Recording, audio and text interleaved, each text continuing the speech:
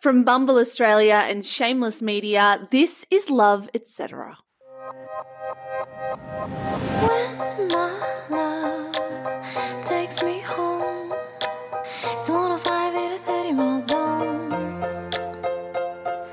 Foot like lead, nerves like steel, wild ride when he's taking the wheel. How do you recover from an experience that completely changes your perspective on the world? How do you pick yourself up and heal when someone has tried to steal your agency, your freedom, and your sense of self too? Welcome to Love, Etc. We're your hosts, Michelle Andrews and Zara McDonald.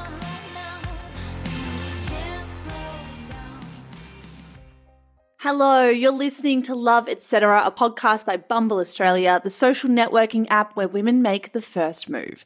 Today we're talking about reclaiming your power after sexual assault. It's a heavy one, but a story that is so important to tell. We know that almost 2 million Australian adults have experienced at least one incident of sexual assault since the age of 15. Today we're talking to two women, Tegan and Gabby, who have decided to speak in order to reclaim power over their own story. Just a quick note before we tell these stories, this episode will discuss issues pertaining to sexual assault and trauma and may be triggering for some listeners. To start the episode, we're talking to Tegan. 6 years ago, she was casually seeing a guy who knocked on her door one evening as she tried to get some sleep before a big day of work. This is her story.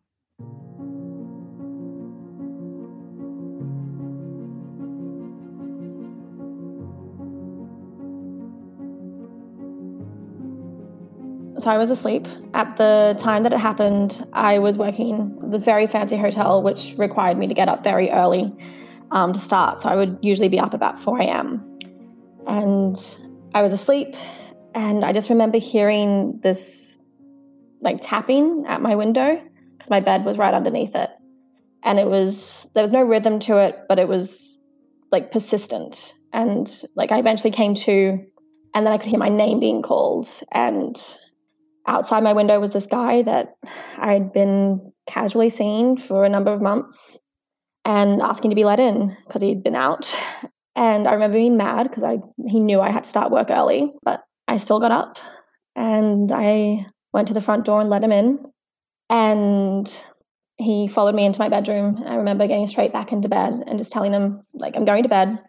Nothing's happening. You're going to sleep. I've got work. Like, that's that. And I rolled over and tried to go to sleep and,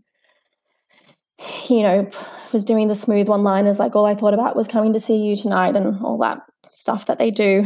And I just kind of rolled my eyes and I was, yeah, that's great. I'm going to bed. And I let him kiss me once and then I went to sleep. The next thing, don't know how long I was asleep for. It couldn't have been too long. But I was waking up to him trying to take off my pajamas. And at first, I didn't really realize what was happening.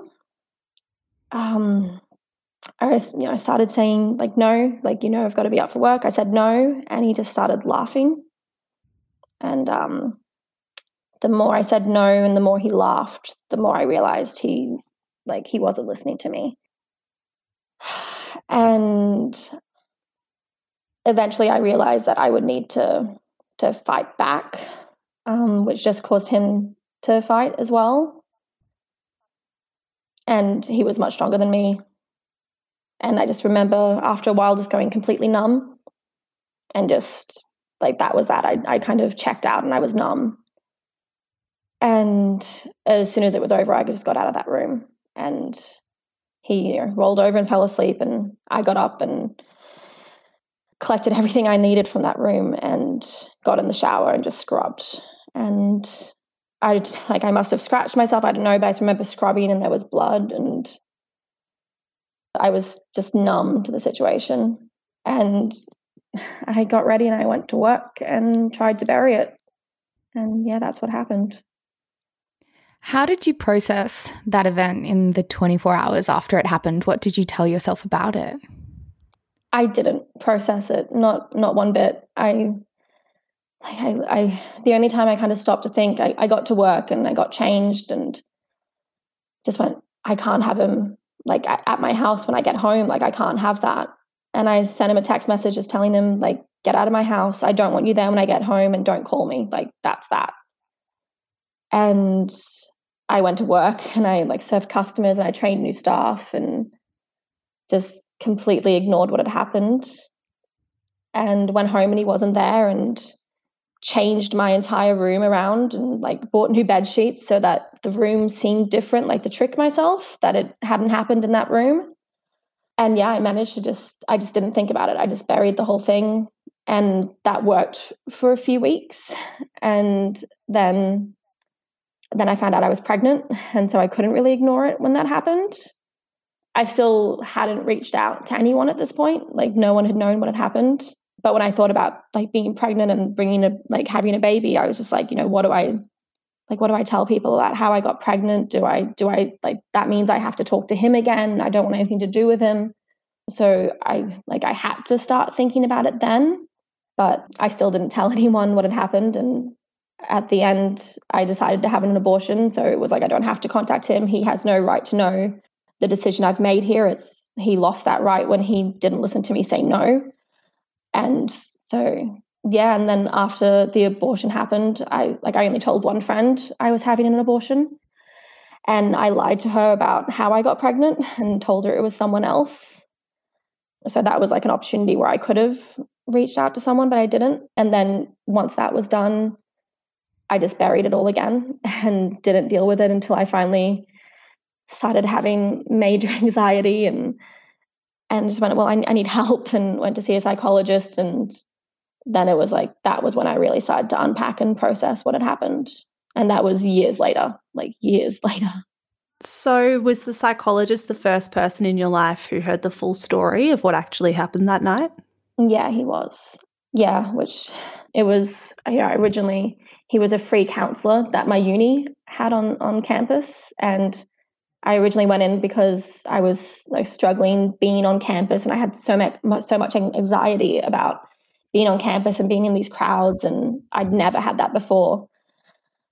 And so I originally went to see him because I was like, I've never had these issues before, and I'm having panic attacks, and that's never happened. And at first I was like, it can't just be like stress of assignments and things like that. And then, when we really broke it down, and I was like, okay, well, yeah, this happened. And he's like, well, we might need to explore that. And then he was the first person I told the whole story to. And how do you think in those ensuing sort of months and years, did it change your relationship with your body, if at all? Massively. I was very confident sexually before it happened.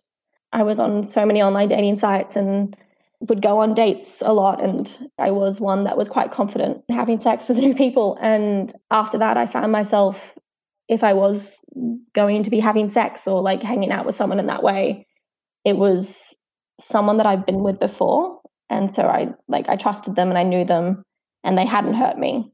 So I kind of found myself turning to people that I'd been with before, which isn't always a great idea. But yeah, since then, that's where I found myself. And I'll go on a date with someone new, but it doesn't get far. I haven't been able to quite take that step yet. So to clarify, as far as dating and sex goes with new people, that changed really drastically in the wake of being sexually assaulted. Absolutely. And during I still have trouble finding a word for it. I know I find it hard saying rape, but sexual assault, the language is a lot. But he used my sexuality against me because I was confident and I did enjoy and was very articulate about how I liked having sex.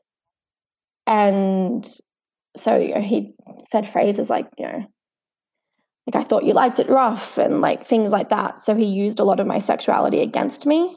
So it was very hard to kind of be able to go back to how I was before. Was it difficult for you to trust men? How do you learn to trust people again after something like this happens? It wasn't it's not even just trusting men, it's trusting the people that I've let into my life. When that happened, I had a massive group of friends, and now I very much have a handful. I only have the closest of people around me.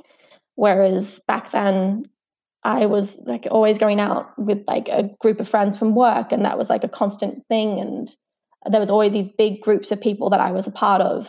And then slowly I started to pull away from those groups and was very careful about who I let in close. And that's something that like I struggle making new friends now, because I can have that kind of like, I can be friendly at work or I can be friendly at uni, but it takes a lot more to let them closer into my life. So it's not even just trusting men or sexual partners, it's just trusting people in general, because I thought I was a good judge of character, and yet I let that person into my house, and that happened. And I had a friend when I was like fresh 18 tell me that I was too nice, and one day that would come back and bite me. And that's always something that I've thought about in the wake of what happened, because I was like, I could have just told him to go home.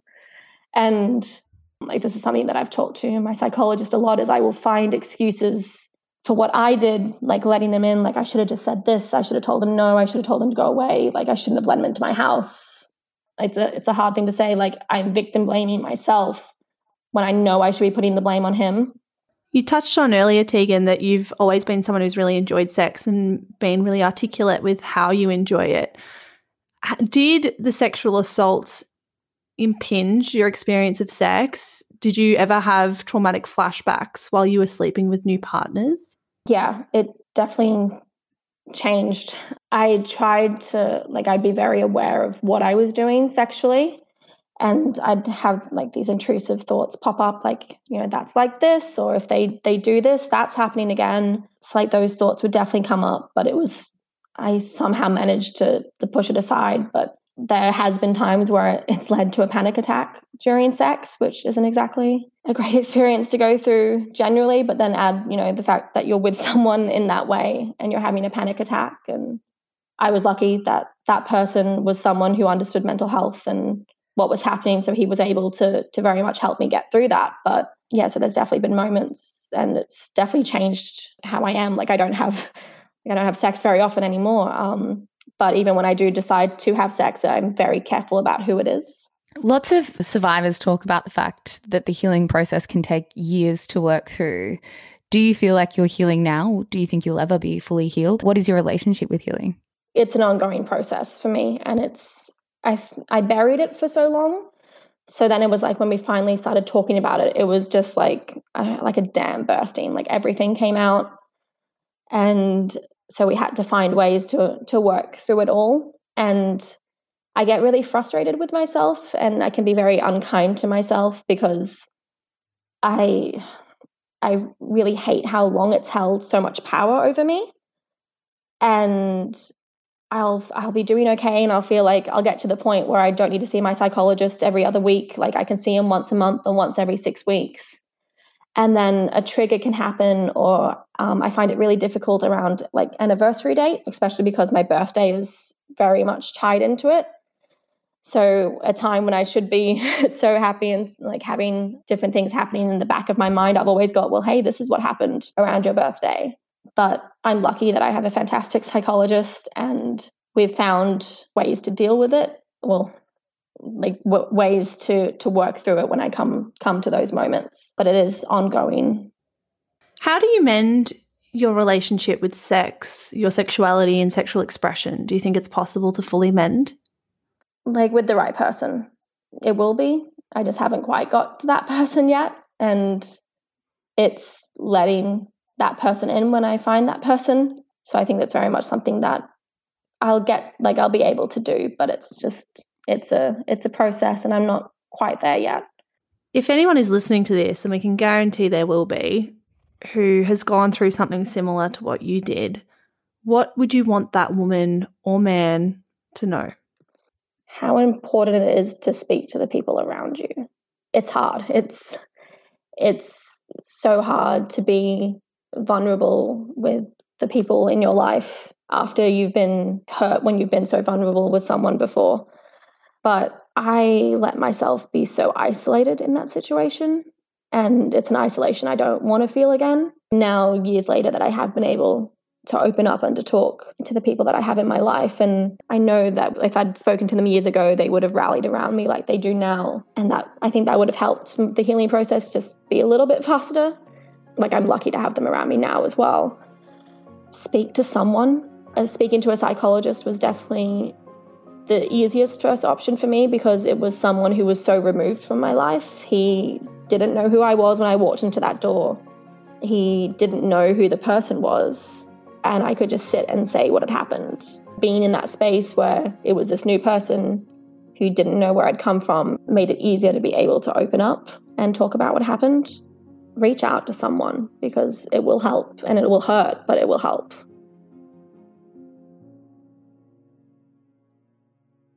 Coming up after the break, we meet Gabby and then chat to a psychologist about all the ways you can help someone in their life who may be struggling with trauma. But first, it's time for a Bumble break. Mish, according to Bumble's own research, 75% of women and 64% of men say looking at their phone is the first thing they do after waking up. I know, and I'm absolutely one of them. Bumble knows that sometimes having our heads buried in our phones isn't the most productive use of our time or the best way to care for our minds. That's why Bumble is really proud of their snooze function on the Bumble app. Snooze is a feature that allows you to pause activity on Bumble while keeping your connections. Bumble encourages all its users to go offline so you can come back to their community a healthier, more balanced person whenever you may be ready. We often become so fixated on the external world that we forget to take care of the internal one. Knowing that 60% of young women say social media overwhelmingly influences their mood, Bumble is here to remind you that it's completely acceptable to take a time out to nurture yourself. Download Bumble today and make the first move. One app, 3 modes, 1 mission.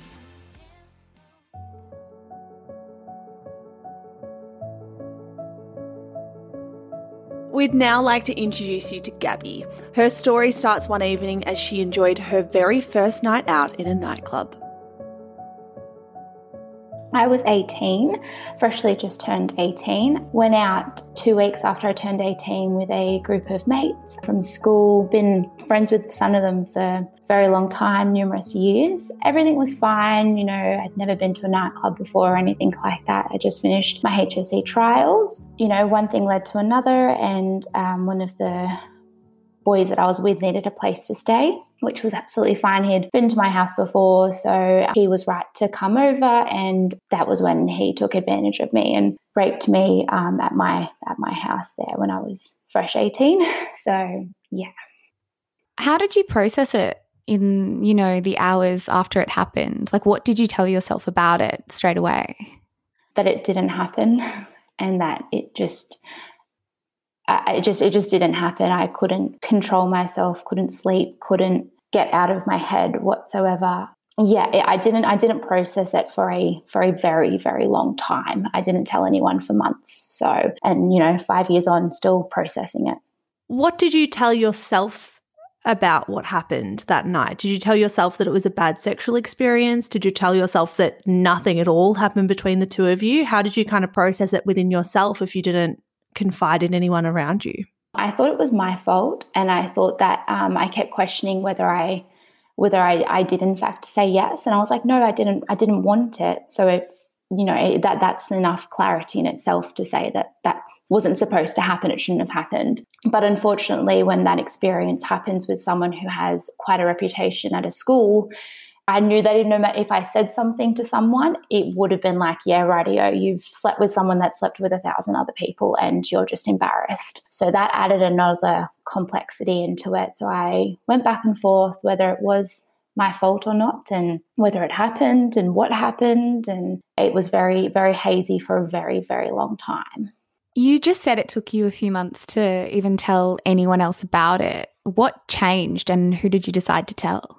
I wasn't coping and cracks were starting to show, and I couldn't keep putting on a face anymore. I think the first person I told was a school counsellor, just to actually just say the words out loud, and not to my knowledge that then, of course, it would turn into something bigger and police would have to be involved and that type of thing, rather than just telling a parent. So I got them to call my mum, and they told her because I couldn't do it. And then told her in depth, and then I got her to tell the rest of my dad and my sister because I just couldn't keep saying the words over and over again. How long after the actual event did all of this take place? Was it a few weeks or a few months? No, it was a couple of months. So aside from all of the drama that kind of unfurled into your life after telling that school counsellor, how did this immediately change your relationship with your own body? I think I went through a stage when I was afterwards, I was very confused. And like I said, I kept trying to process whether it had actually happened or not, and whether it was my fault. And I think I went through a stage of trying to get my body back and trying to seek control over it, and unfortunately making some decisions that I don't regret, but I wish I'd just gone down a different path, because you've just had something taken away from you and you're just trying to get it back and just trying to be in control again. You know, I was single. I'd been in a long-term relationship for 3 years prior and had just left that partner. I was very confused. I just turned 18. That had just happened, and I just made some decisions I wish I hadn't have, but no one tells you how to process these things. It was a rushed experience to dating very quickly. It wasn't great, and I wasn't in the right headspace, and silly mistakes, but that's just what happens when you're 18, I guess. What about your experience of intimacy in the wake of being sexually assaulted? I think a lot of sexual assault survivors will say that it's kind of difficult to find enjoyment in sex or to have sex that is free from fear. Was that something that you experienced? Absolutely. That was my first. I had a partner, I'd had another sexual experience, and then that was my third. And you're scared because the flashbacks happen, and they happen when you don't want them to.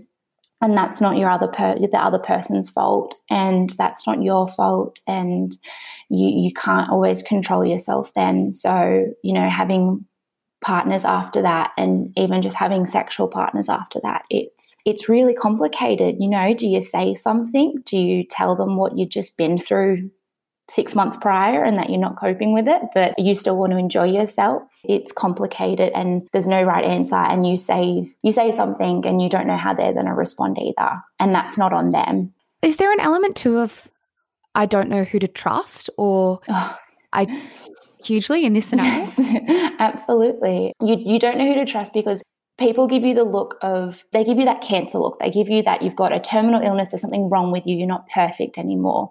And then that can either be, you know, a sorrow look, or that can be a disgusted look of what were you wearing, you were used, was it really all his fault, that type of thing. And then people don't want to do anything with that. Do you know what I mean? They stop right there. All right, no worries, we won't go any further. Oh no, that's not what I was saying. I was just saying this is my history, and I just want you to be aware. You know, it would be the same if I ever had an STI. I would still tell them before we did anything, you know, because I don't know. So you just don't know what they're going to do and how you're going to react to how they're going to react.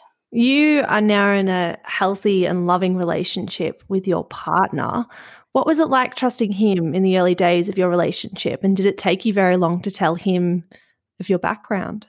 I sillily told him on our first date, which we didn't even do anything on our first date. I felt at that point, I felt guilty, and that it was a secret, and that if I was to involve anyone into that area of my life, it was my responsibility to tell them and to inform them. So I told him immediately, and he just felt angry straight away and very upset for me, which is wonderful. But yeah, you just don't know who to trust, and you have your gut instinct and you think to trust people, and fortunately it ended up so well and so amazing, but it doesn't mean that there weren't times that it didn't end so great. A lot of sexual assault survivors speak about a healing process that takes years to work through. I mean, you said that at the start of our chat. It is something that you're still working through, you know, 5 years on. How do you feel like you are healing now? Do you feel like you'll ever be fully healed from what happened? No, I don't think you can be. I don't think you're ever like that. And I think if you get to a point where you are in a great relationship, married, you've been together for years, there'll still come a point where you'll possibly have children. And whether you have a boy or a girl, you're going to shape the way that you teach them about consent and about sex and those types of things. Whether you tell anyone or not, and whether you're vocal about it, you still don't want it to happen to anyone else. So you're always going to hold that close to your heart, that you hope that this doesn't happen, and it did happen, and it changes the way that you look at things. It's a really interesting conversation because I think when we talk about rape and sexual assault, the dialogue is so often, oh, talk to your daughters, talk to your daughters. But as you just said then, this is a conversation parents need to be having with their sons. Say you and your partner do have a baby boy one day. What would you want to raise him to be like in the area of consent? What are the kinds of conversations you would be having with him as a victim and as a survivor of sexual assault? I'm sure that when that day comes, it might be very different, and I'm sure that I might feel different. And I haven't spoken to my partner about this, but I've always thought that no matter what I had, girl or boy, that I would tell them, and I would pick my moment and I would tell them. And that's not to throw it into anyone's faces, but I just think if you put a face to an incident, it becomes more real. It's not just someone on the news that happened to them and, you know, oh yeah, I'm sure there's someone's daughter, blah, blah, blah. No, this happened to your mum and these are the steps that you're going to take, because that's not going to happen to you and that you're not going to do that to someone else. How have you managed over the last couple of years to mend your relationship with your sexuality and your sexual expression? Slowly and still working on it. It's not easy, and it's funny because sex gets thrown around in conversation all the time, whether it's about jokes or kinkiness or anything like that. And you want to be a part of those conversations, but there's just something that's holding you back. But I just think I just need to be comfortable in whatever way. And luckily I have a comfortable partner, you know, a wonderful partner that makes me feel so comfortable, but that doesn't mean that there's not moments where I flash back and things need to stop and it's not easy anymore. And that's 5 years on. And that happens not often at all, but it does happen. And that's not fair on him or me. I think I just have to not push myself, as well as in those conversations as well. If I'm uncomfortable, then I just don't say anything. There's a difference between sex and then making love with someone now. You know, there always will be for me. What about things like therapy? Have you sought out psychologists or psychological help as you've been healing, and what kind of role has that kind of stuff played in your life? I didn't for a very, very long time. Only recently, at the end of last year, I needed help. And that unfortunately came to a halt as COVID hit due to financially not being able to keep going. And it's just so expensive. For the little time that I was going, it really helped because the number one thing that I learned was that it sucks, and that's okay to say that it sucks.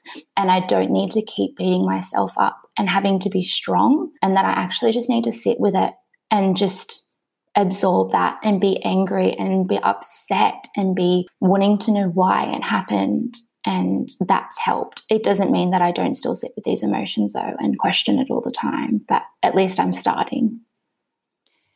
How do you feel towards him now? So angry.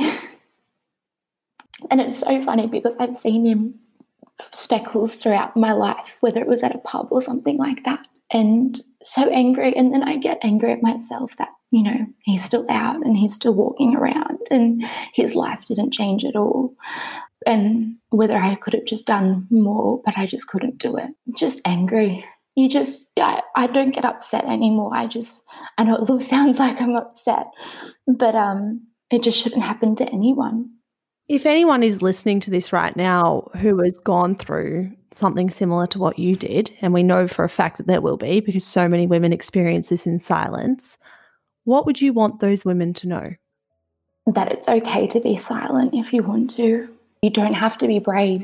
I'm here and I'm willing to talk, because if someone doesn't stand up, then it's never gonna change. And yes, people might be listening and thinking, well, you know, you should have gone to the police then. And I did go through that path, and I did my full statement, and I was there for hours on end going back and forth on every detail that you can possibly imagine that I had to remember. And I still got to the point where they were like, well, you know, there's not a lot that we can do from here unless you go and speak to him and wear a wire and get a confession. And to put a victim, you know, in that situation where you ask that question, how do I feel about him now, and I crumble, the system has to change. And until, I don't know what to do, but until we do something, then everyone's just going to sit in silence. Gabby, how is life now? Wonderful.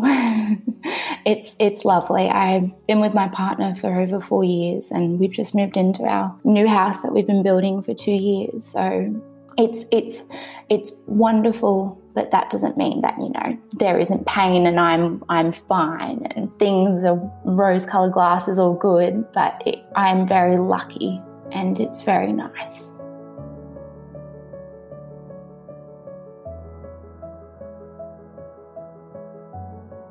To finish today's episode, we wanted to chat to a psychologist who can speak to the many ways survivors of sexual trauma can reclaim their power and take back control of their life. So I picked up the phone and called clinical psychologist and president of the Australian Psychological Association, Tamara Cavanagh. The first thing I asked her was just how horrendously common an experience like this one is.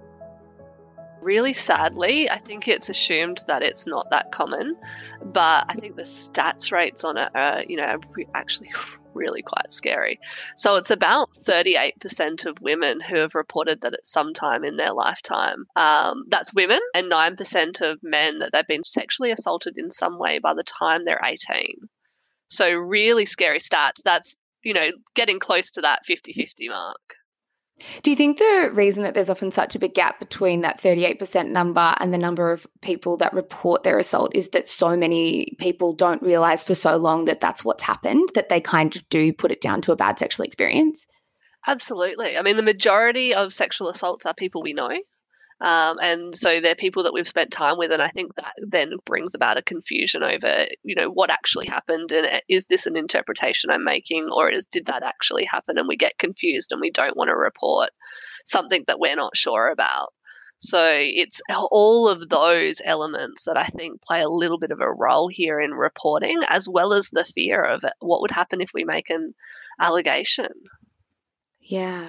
Some women we did speak to for the podcast and in research for this episode reported that they were grappling with post-traumatic stress disorder in the aftermath of sexual trauma and sexual assaults. What are the telltale signs that someone might be grappling with PTSD if they're not sure why they might be reacting in certain ways in the aftermath? Nightmares are a really common sign of PTSD.